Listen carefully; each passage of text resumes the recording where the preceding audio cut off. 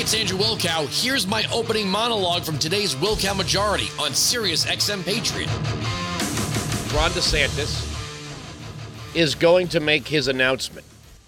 Now, I sincerely hope there's something bigger than just a Twitter space with Elon Musk, which I don't even know how it works. Is there, because from what I'm reading, there's not going to be any real video to it. Maybe there will be. Now, I understand that what DeSantis is trying to do is make himself, in some ways, the alternative to Trump. Or, as it's been said by many, he's everything you like about Trump and nothing you don't. But you would think, if he's entering the race, trying to knock down a peg, the man who could fill stadiums like this, Donald Trump can fill a stadium pretty much whenever he wants, wherever he wants. Oh, did you see that one in Iowa? Yeah, if you take pictures 6 hours before. That is something the media's been doing to Trump for years, and I don't get it. Because they must think we don't understand how this interweb thing works. Yeah, if you go to Trump's inauguration, 2017, and you show up 4 hours before it begins, you go, look how thin of a crowd there was. Trump was lying about the size of the crowd. Yeah. If you go to the stadium 6 hours before Taylor Swift is scheduled to appear, it's going to be an empty parking lot. Now, you get there about an hour before, and it's going to be something different.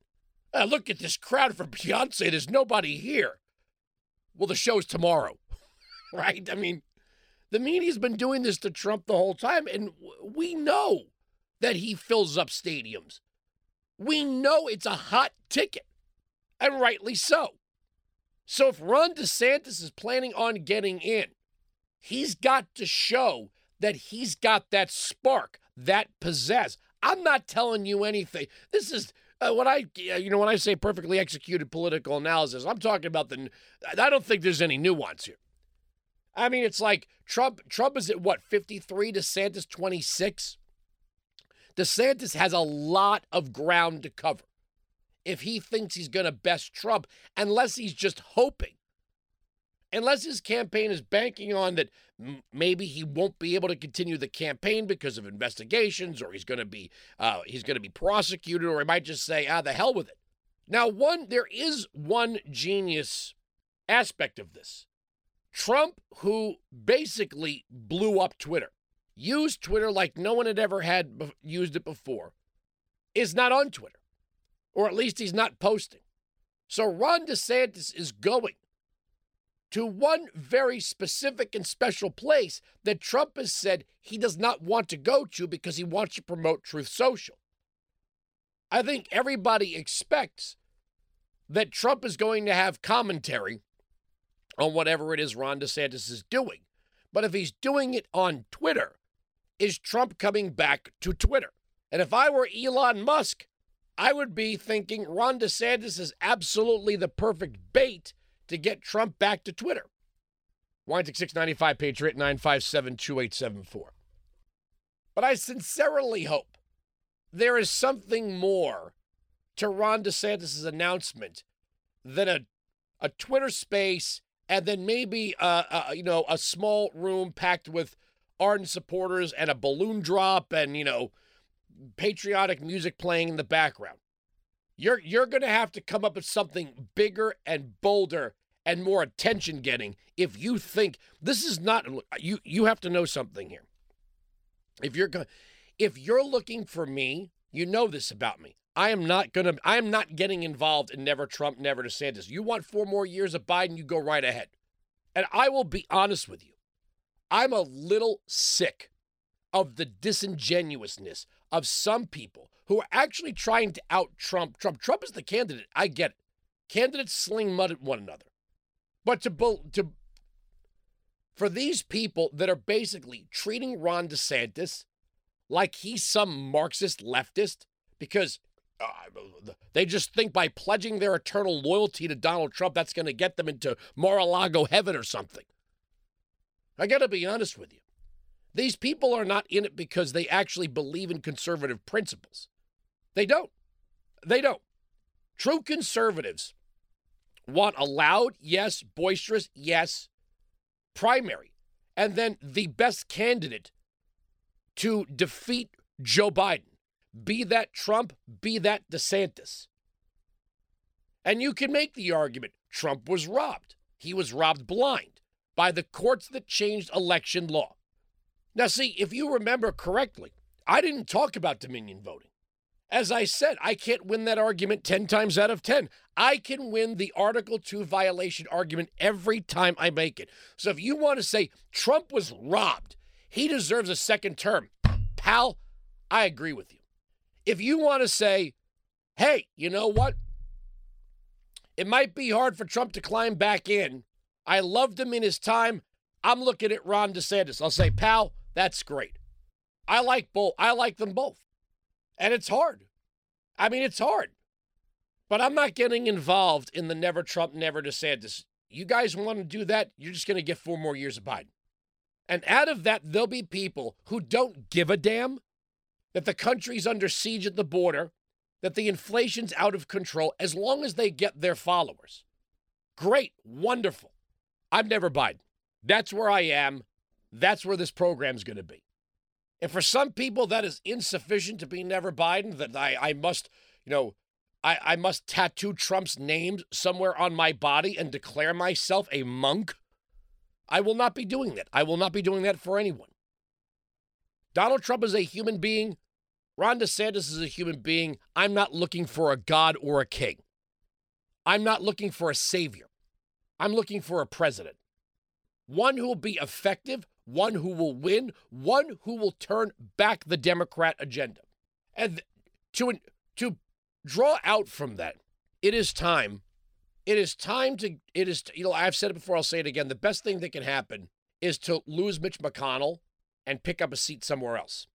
Because if you want to know, if you want the honest truth, to be bluntly honest in a way that some of you might not like this, we could talk all damn day about the deep state. We could talk all damn day about the Democrats and their bogus impeachments and their bogus investigations. And I'm going to get into some of these revelations about the FBI in just a few minutes.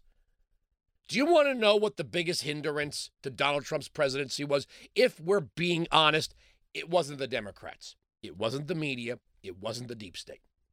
It was Mitch McConnell and Paul Ryan. If you're being honest with yourself. They all campaigned.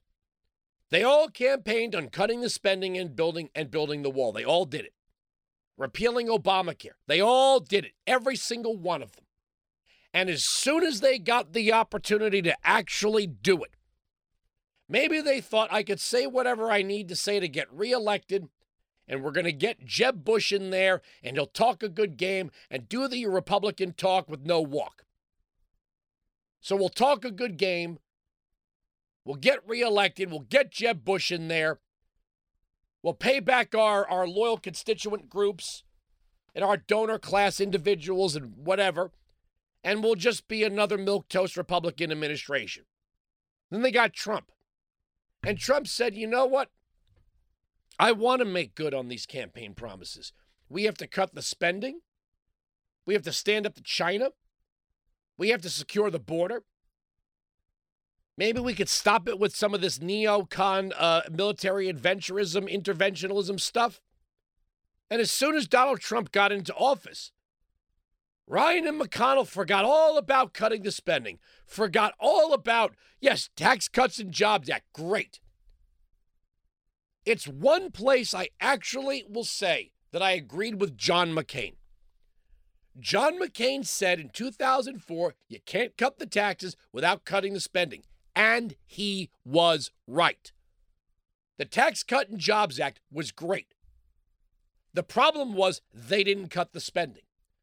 So when they say, well, the deficit went up after the Tax Cuts and Jobs Act, truth is, Ryan and McConnell would not send a budget cut to Donald Trump's desk. And how many shutdowns did we have? Do I have to go through them? We needed to cut the spending. Didn't. Secure the border. Didn't. Did not have the full force of Congress backing the president to stand up to China. The biggest hindrance to what could have been an even better presidency for Donald Trump was Ryan and McConnell. The sellouts, the turncoats, the fakes, and the frauds are inside the tent. And do not kid yourself. And that's something that Ron DeSantis is going to have to be very well aware of. Now, I get it. Nobody can be pure. But if Ron DeSantis starts cozying up to every rhino hack just to get endorsements, that means he's going to have to pay those rhino hacks back in some way if he becomes president of the United States.